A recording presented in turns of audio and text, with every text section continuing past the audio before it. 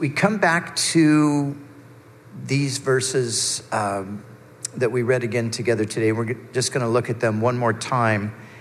And we are entitled the message today, Life in the Spirit. And so I really want us to see this, just how important it is that we understand this whole idea of life in the Spirit, that we actually are living in the Spirit, in the realm of the Spirit. And that is a reality that we need to be conscious of. So we're going to zero in on that today. But I want to sort of break down the fruit of the Spirit that Paul describes here. We looked at it last week. We looked at it more from the standpoint of what it is to bear fruit. And we talked about that, even the process of the vine and the branches and so forth. But today, let's kind of look at each aspect of the fruit initially, and then we'll move on to look at just the whole idea of life in the Spirit, and then we'll come to the application finally there as we conclude today. But remember, up until this point, as we've come to this practical application section, we've looked at what it is to walk in the Spirit. And we looked at, like I said, what it is to produce the fruit of the Spirit. And so here now, Paul, he describes for us the fruit of the Spirit: love, joy, peace, patience, and so forth. And what we see in Galatians here, beginning at verse 16 of chapter 5, and we see this, of course, in all of the epistles of the New Testament, is that there's the point where we are called to action, so to speak, where we are given the practical application of the teaching. Because God's intention for us in saving us is to change us, to transform us, to make us new people in Him. And Paul, you remember back in the 6th verse of this 5th chapter, we looked at it where he said, circumcision avails nothing, uncircumcision avails nothing, but faith working through love. So circumcision is just a code word here for, religious ritual. And Paul is basically saying the life of a believer in Christ is not about religious ritual. It is about faith working through love. Now, at the end of chapter 6, he's going to say something very, very similar, where he will say again, circumcision avails nothing, uncircumcision avails nothing. In other words, religious ritual is not what it's about. But there he says it's about a new creation. And so this is God's intention, that through our faith in Christ, we experience a new life. It's the life in the Spirit. And that, of course, is a blessing to us. And then it is also to be a blessing to others. The whole, just the power of the transformation that comes through the gospel is one of the great attractive features of the Christian faith. I talked to a man earlier today, and somebody introduced me to him, and I'd not met him before, and he kind of told me a little bit, he just introduced himself. And then I just said, so, what's your story? Where are you from? And he just proceeded to tell me in a matter of just a few seconds. He said, well, I was on my way to either prison or the grave, and Jesus met me and changed my life. He was telling me he's an usher at another church. And I thought, that's a good way to describe it. On your way to prison or an early grave is what he said. And, but something happened. He met Christ. His life has changed. And that's what we're talking about here, the transformed life. So the fruit of the Spirit is what that transformation looks like. So let's just walk through each one of these different aspects of the fruit, beginning with love, and noting that love here is the Greek word agape. Now, I think some of you are familiar with that word. It seems like we used to use it more than we do today, or it was maybe more common some years ago. But agape is the Greek word, and it's the very same word that we find in John 3:16, the most famous passage in the Bible. For God so loved the world, and the word love there is this word agape. It's a word that speaks of affection, goodwill, benevolence, and obviously sacrifice. It is often defined as unconditional love. And you probably heard people define it in that way. Well, God's love is unconditional love. And that's probably legitimate. But it's a love that is based in the lover, not in the thing that is loved. So the thing that is loved is not loved because it's so lovable, or because it's so desirable, or because it's so valuable, or because the lover is going to derive something from it. So it really is a selfless love, because when you think of it in that way, so often the things that we love, and sometimes even people that we love them because we derive a certain benefit from loving them. But this is not the case with God. His love toward us is not because he derives a certain benefit from it. God didn't need us to love him back. So it's not because he's going to get something out of it. He just simply loves us because that's who he is. And so that's the kind of love that Paul is describing here. Now, just so you know this, agape is a Greek word, but it was a word that was not common or commonly used in the biblical period. As a matter of fact, its most common use is in the New Testament. And in classical Greek, you rarely find it. You don't really find it too much in Greek after the period of the New Testament. So it's a word that existed. It's a word that was there, but it's a word that actually the Christians took and said, we're going to take this. They sort of adopted it and said, this will be our word. And because it's not really common in Greek, you're very, very hard-pressed to find a clear definition. But what the Christian writers did is they took the word and they defined it themselves. And actually, if you wanted to get the definition for the Greek word agape, the best place to get it is 1 Corinthians 13. It's there that Paul actually defined the word. So that's, in a sense, it's kind of like the dictionary definition of agape. The best one possible is 1 Corinthians 13. Let me remind you of what it says there. Love is patient and kind.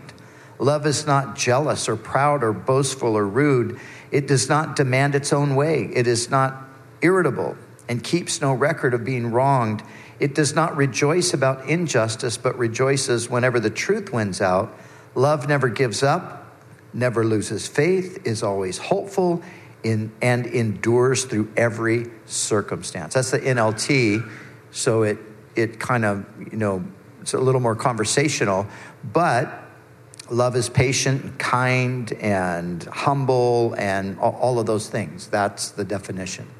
So this is at the top of the list. As Paul says, the fruit of the Spirit, he begins with love. So this love is going to be working itself out through the lives of those who are the disciples of Christ, the followers of Jesus. So starting with love, but then he goes on to the next word, joy. And all of these words are, they're pretty, these are words that we know, we're familiar with. These English words have a Greek word that they are derived from, like we just saw with agape. And sometimes the English word is not totally capable of expressing all of the nuances of the Greek word. The Greek language is much richer than the English language. And so sometimes it's a little hard to take one English word and describe the Greek word. But when it comes to the rest of the things here, it's all pretty straightforward. So joy is the next thing that is on the list here. And joy, gladness, cheerfulness, delightfulness, that's what's being expressed. So the believer in Christ is marked by love, marked by joy, and then peace, thirdly. Peace is the idea of tranquility or freedom from agitation, a sense of rest and contentment. That's the fruit of the Spirit. And as we come to Christ and as we are being transformed by Him, we experience this fruit of the Spirit, both just as part of our own experience and a blessing to us, but as part of our, the way we conduct ourselves, which becomes a blessing to others as well. And so then next we have long suffering or patience, same thing. The idea here is to forbear with difficult circumstances, or sometimes to forbear with difficult people. The opposite of this would be a short-tempered attitude. So this is that characteristic of being able to be patient with people and circumstances. And then we come to kindness. And kindness is more a reference to the disposition of a person. And it's the attitude that shows itself in a willingness and desire to do the little things that will bless others. So it's an attitude of kindness. But then the next word is goodness, and goodness is sort of a reference to what proceeds from kindness. So kindness is more the disposition, the attitude. Goodness are the acts that proceed from that attitude. And then there's faithfulness or fidelity.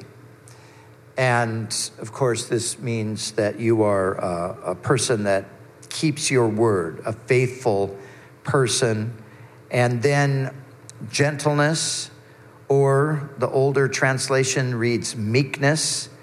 And again, meekness is more of a reference to the attitude, while gentleness is more of the outworking of weakness. So both words fit here with the Greek word. But let me just say that meekness is not weakness. Some people have mistaken meekness for weakness. Or some people have even, looked at a person who actually is weak in maybe their character or their demeanor, and they would say, oh, well, they're just a meek person. There's a difference between the two, because meekness is not weakness. Meekness is strength under control.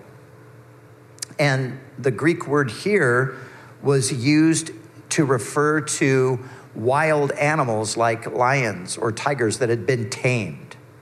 So there's nothing weak about a lion or a tiger, right? But when they had been tamed, of course, it was that that strength that was there that was now under control. So that's the picture with that. And then finally, the last aspect of the fruit Paul mentions is self-control. And again, pretty obvious. The word here is used in the context of disciplining oneself as an athlete, also in controlling one's sexual urges.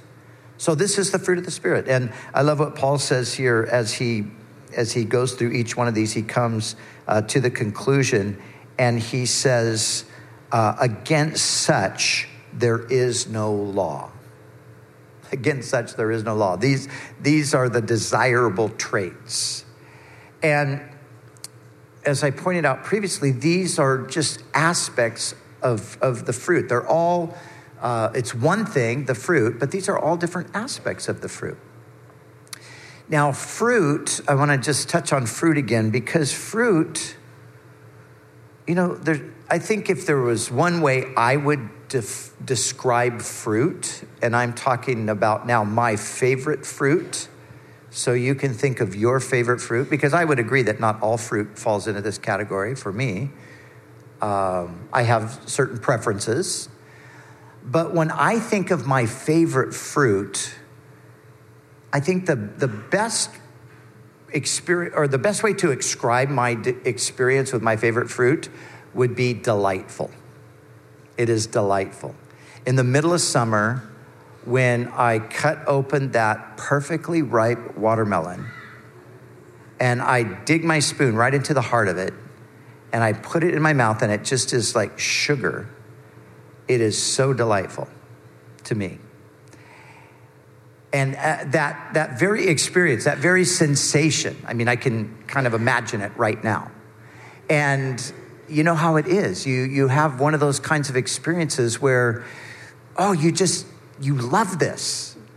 And that is the kind of experience that really ought to proceed in relation to the fruit of the Spirit, that there is that delightful thing that happens, that when you're seeing the fruit of the Spirit manifesting in your own life, it's a delight to you. And when other people are seeing the fruit of the Spirit, that it is that same kind of experience for them. It is a delightful experience. So it's this fruit of the Spirit that God is working in us and wants to manifest through us. And so we are that fruit that he wants others to be able to delight in. The fruit of that transformed life that comes from the work of the Spirit in our lives. Now, when we think of fruit, and maybe I want to take you back to what we said in our previous study about fruit, one of the things that I emphasized was that fruit doesn't, work to produce itself, right? Fruit is the outcome of this connection. As Jesus told us, he is the vine, we are the branches. He that abides in me bears much fruit. And so we emphasize that aspect of it, that fruit is, it's not something that I have to work up. It's something that quite often is just the overflow or the product of the relationship that I am having with the Lord, that abiding relationship, that intimate relationship. But now there's also another aspect to it that we have to consider, because there are times when, because of the reality of the flesh warring against the Spirit and the Spirit warring against the flesh, because of that factor, there are times when, if the fruit of the Spirit is going to manifest itself, it's going to manifest itself because I choose for it to do so. And I want you to understand that there's a distinction here. There are times when the fruit of the Spirit is just there. You're not, apart from just your, ongoing connection with Jesus, you're not trying to bring it up. It's just there. And we probably have had these kinds of experiences where in maybe a crisis situation, you just have peace. And you can't even explain it. It doesn't even make any sense to you. And you're not trying to have peace. You just have peace. Well, that's the fruit of the Spirit. Or maybe you're dealing with a difficult person and anybody else would be angry with this person. Anybody else would want to, strike out against them, but you just have this unexplainable love for them. You can't even figure it out yourself. You think, well, I should be angry at them, but I'm not. I just have such love and compassion for them. Well, that's the fruit of the Spirit. That's the work of God's Spirit in your life. And like I said, it's even sort of a mystery to you, but it's there. But that's not always the way it works. And that's what we need to be aware of. Because there are times when we have to choose to manifest the fruit of the Spirit. There are times when, in a sense, we have to sort of flip the switch in order for the fruit of the Spirit to flow. And let me show you what I mean, because every one of these things that we just looked at, the love, the joy, the peace, the patience, all the way through to the end, and in the context here of fruit, the idea is that they're just flowing, naturally kind of developing. But all of these things are stated in other places in the New Testament as things that we have to sometimes choose to engage in. Paul says in 1 Corinthians 14:1, he says, pursue love. So you see, here's an action now on my part. The love sometimes isn't just naturally flowing. I have to pursue it. I have to, like I said, flip the switch in order for it to begin to flow. And the same is true with joy. James tells us to count it all joy when you fall into various trials. Now, a lot of times when we're in the midst of a trial, we're not all that joyful. But again, sometimes we have this unexplainable joy. But there are those occasions where I have to sort of flip the switch. Oh, wow, this is a trial. I'm not joyful. Lord, where's the joy? You got to flip the switch, and the joy comes then as you choose to be joyful. And the same is true with peace. The same is true with kindness and meekness and long-suffering. Colossians 3:15 says, let the peace of God rule in your hearts. You see, there are those times when that other experience of peace is not necessarily there initially. We have to let the peace of God rule in our hearts. And likewise, there are times when the kindness isn't there immediately. The meekness might not be there. The long-suffering might not be there.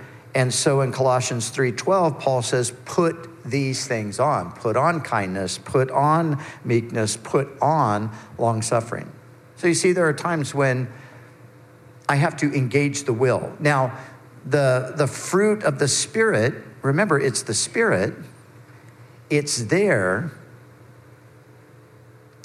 but it's like a reservoir that needs to be tapped, and then the flow comes. So I want us to see that, because if we don't recognize that both of these things are true, then we might miss the opportunities to have the fruit of the Spirit when we really do need to have them. But because we're thinking that it's just supposed to sort of naturally be there and it's not there, then we just kind of move on and say, well, whatever. No, I need to tap into it at that particular moment.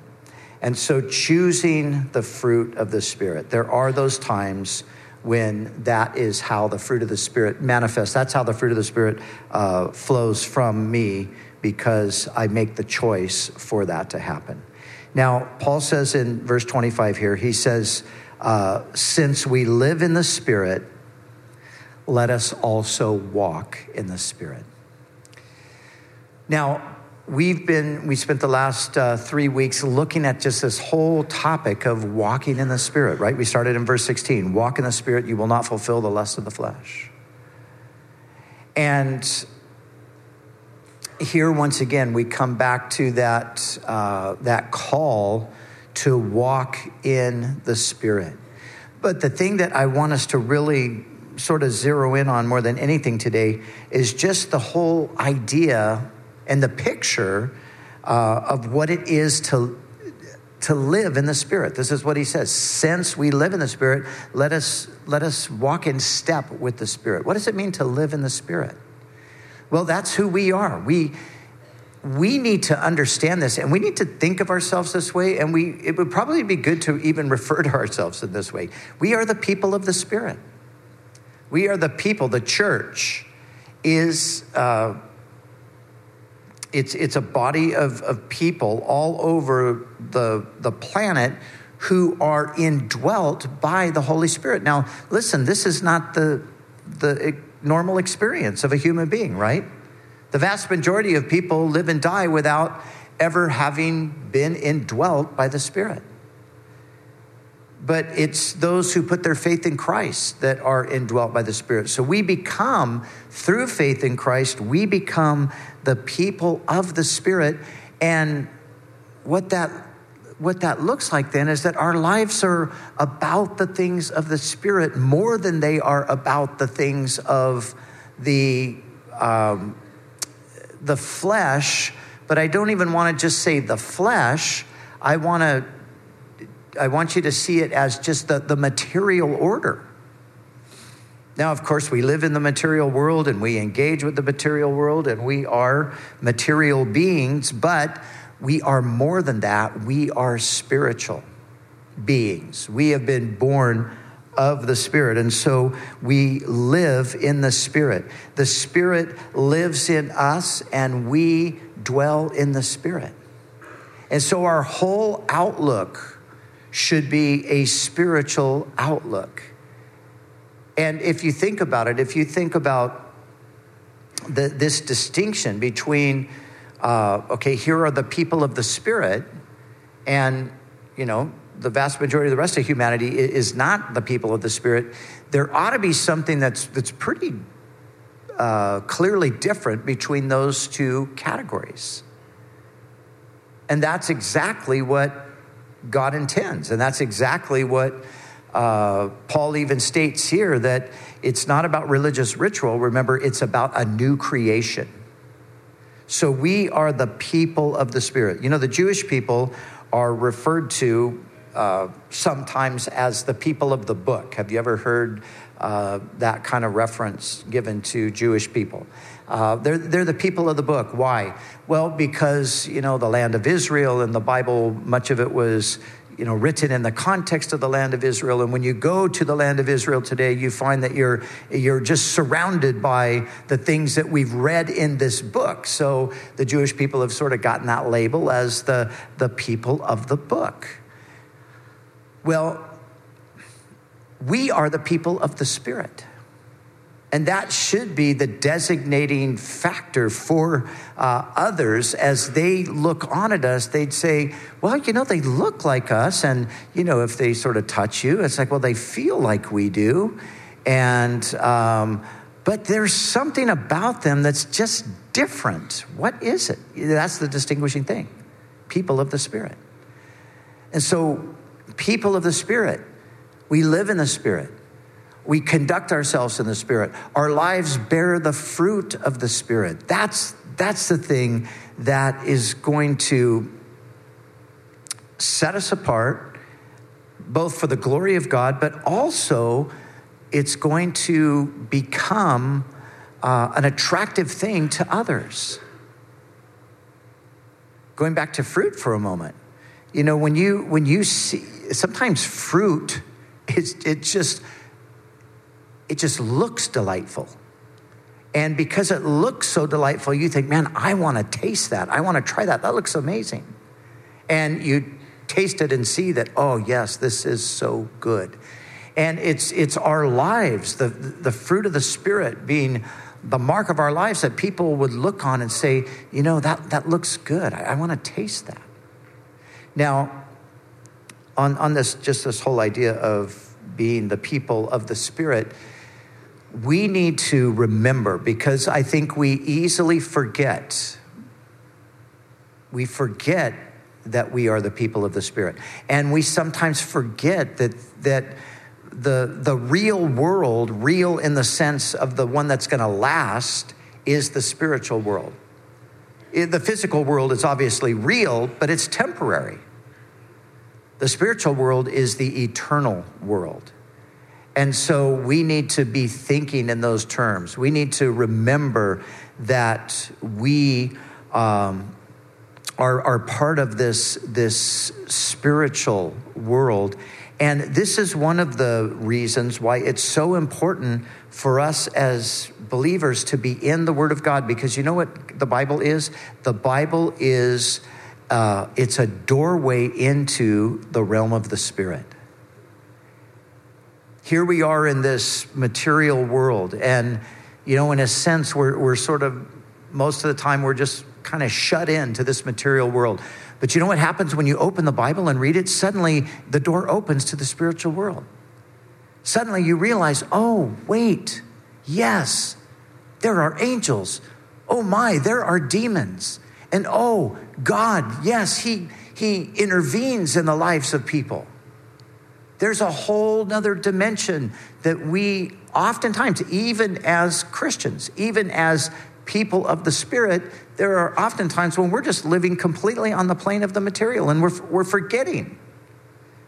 Maybe not completely forgetting, but it's just kind of sometimes comes to a place where it just sort of that's, you know, so far in the back of our heads, we're not thinking in those terms. But we need to think in those terms. This past week, as I was just doing part of my personal devotional kind of reading, I'm reading through a book by an author that I really like, and it's a book on Christian doctrine and biblical doctrine. And there was the chapter that I was coming up on for that particular morning was a chapter on angels.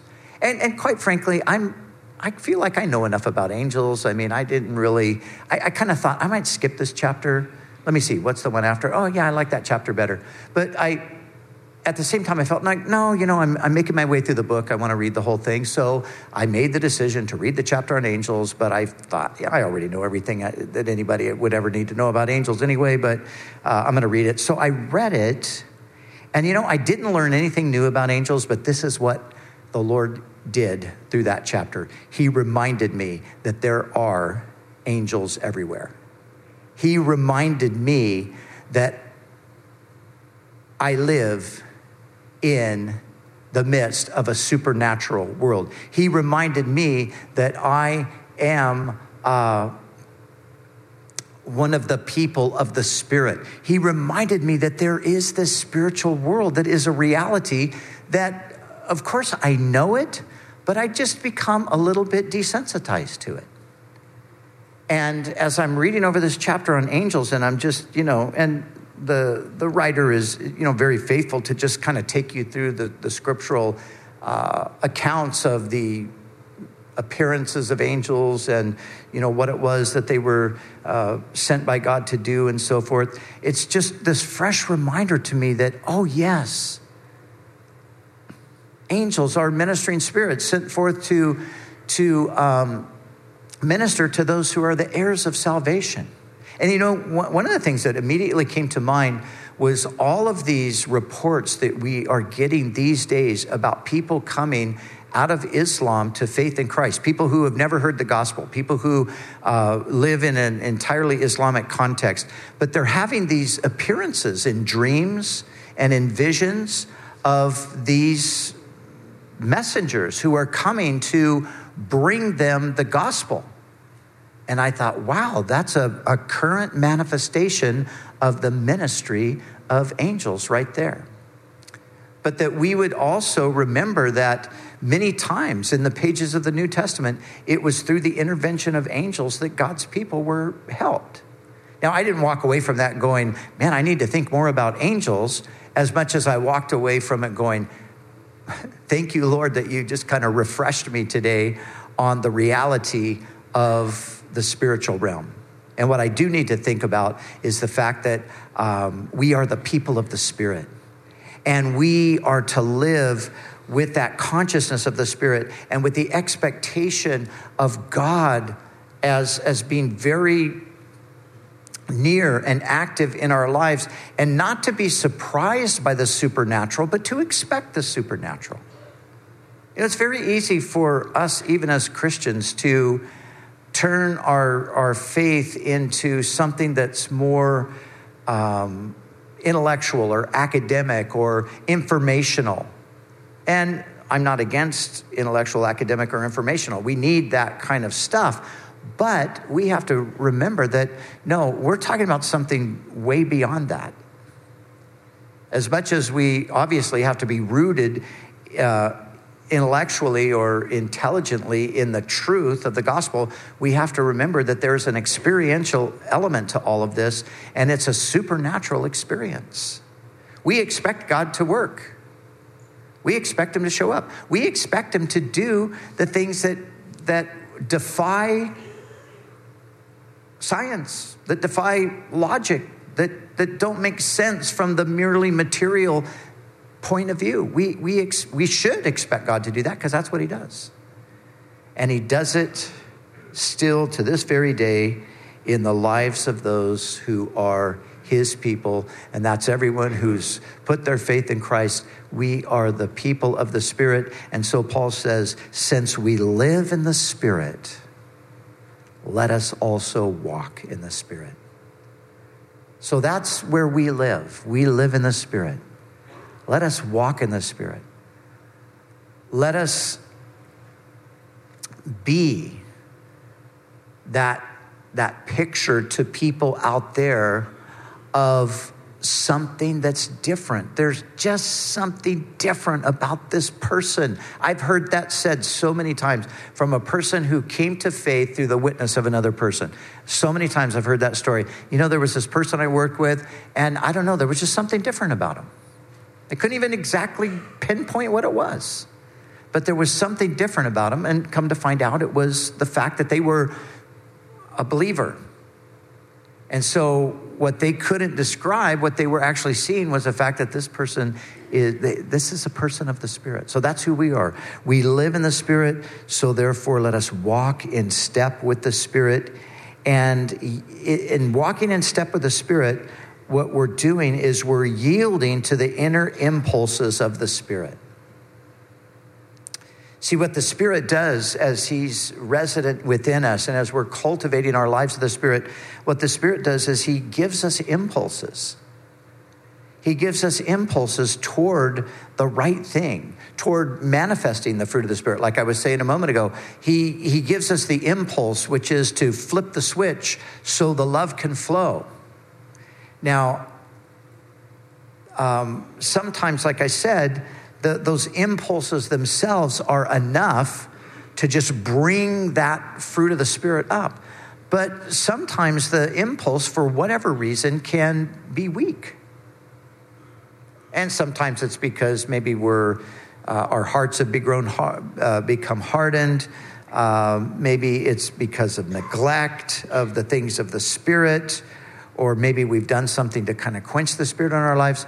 And there's that impulse isn't as, we're not as attuned to it as we might be at other times. And sometimes it's not even that. Sometimes it's just, for whatever reason, we're just not as attuned to it. And so why I'm saying all of this is because it is a matter of yielding to the inner impulse. But when the inner impulse isn't strong,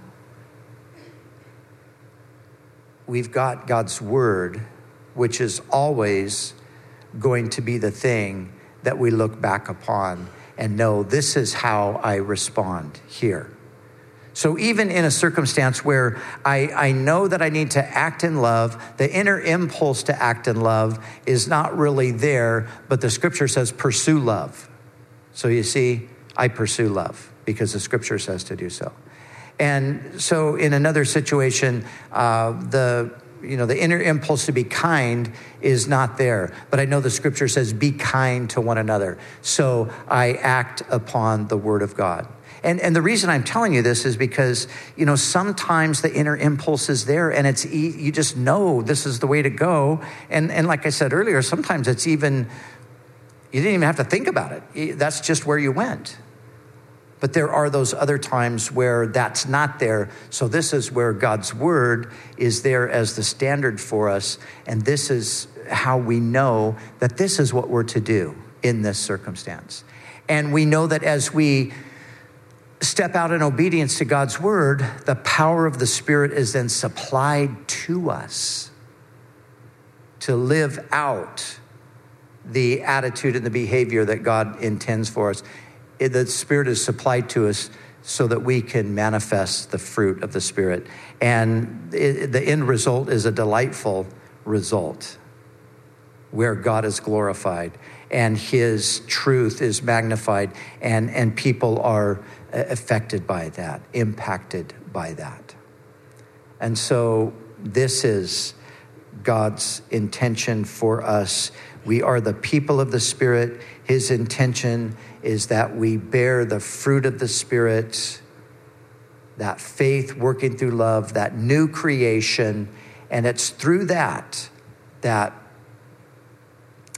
others are impacted, others are attracted, others are drawn. So let's just pray today as we wrap things up today, and as we're going to pray for one another as we normally do. What I want us to pray for is just a greater, clearer sense for all of us that we are the people of the Spirit, and to be reminded of that, and then just to pray that, God will help us to walk that out in our daily life. So Lord, thank you for the power of your Spirit. Lord, thank you that you met us in our weakness, and you saved us by your mercy. And Lord, you haven't called us to now try to work up some spiritual life, but Lord, you've supplied us with your Spirit so we can bear the fruit of the Spirit. So help us to do that for your glory. In Jesus' name, amen.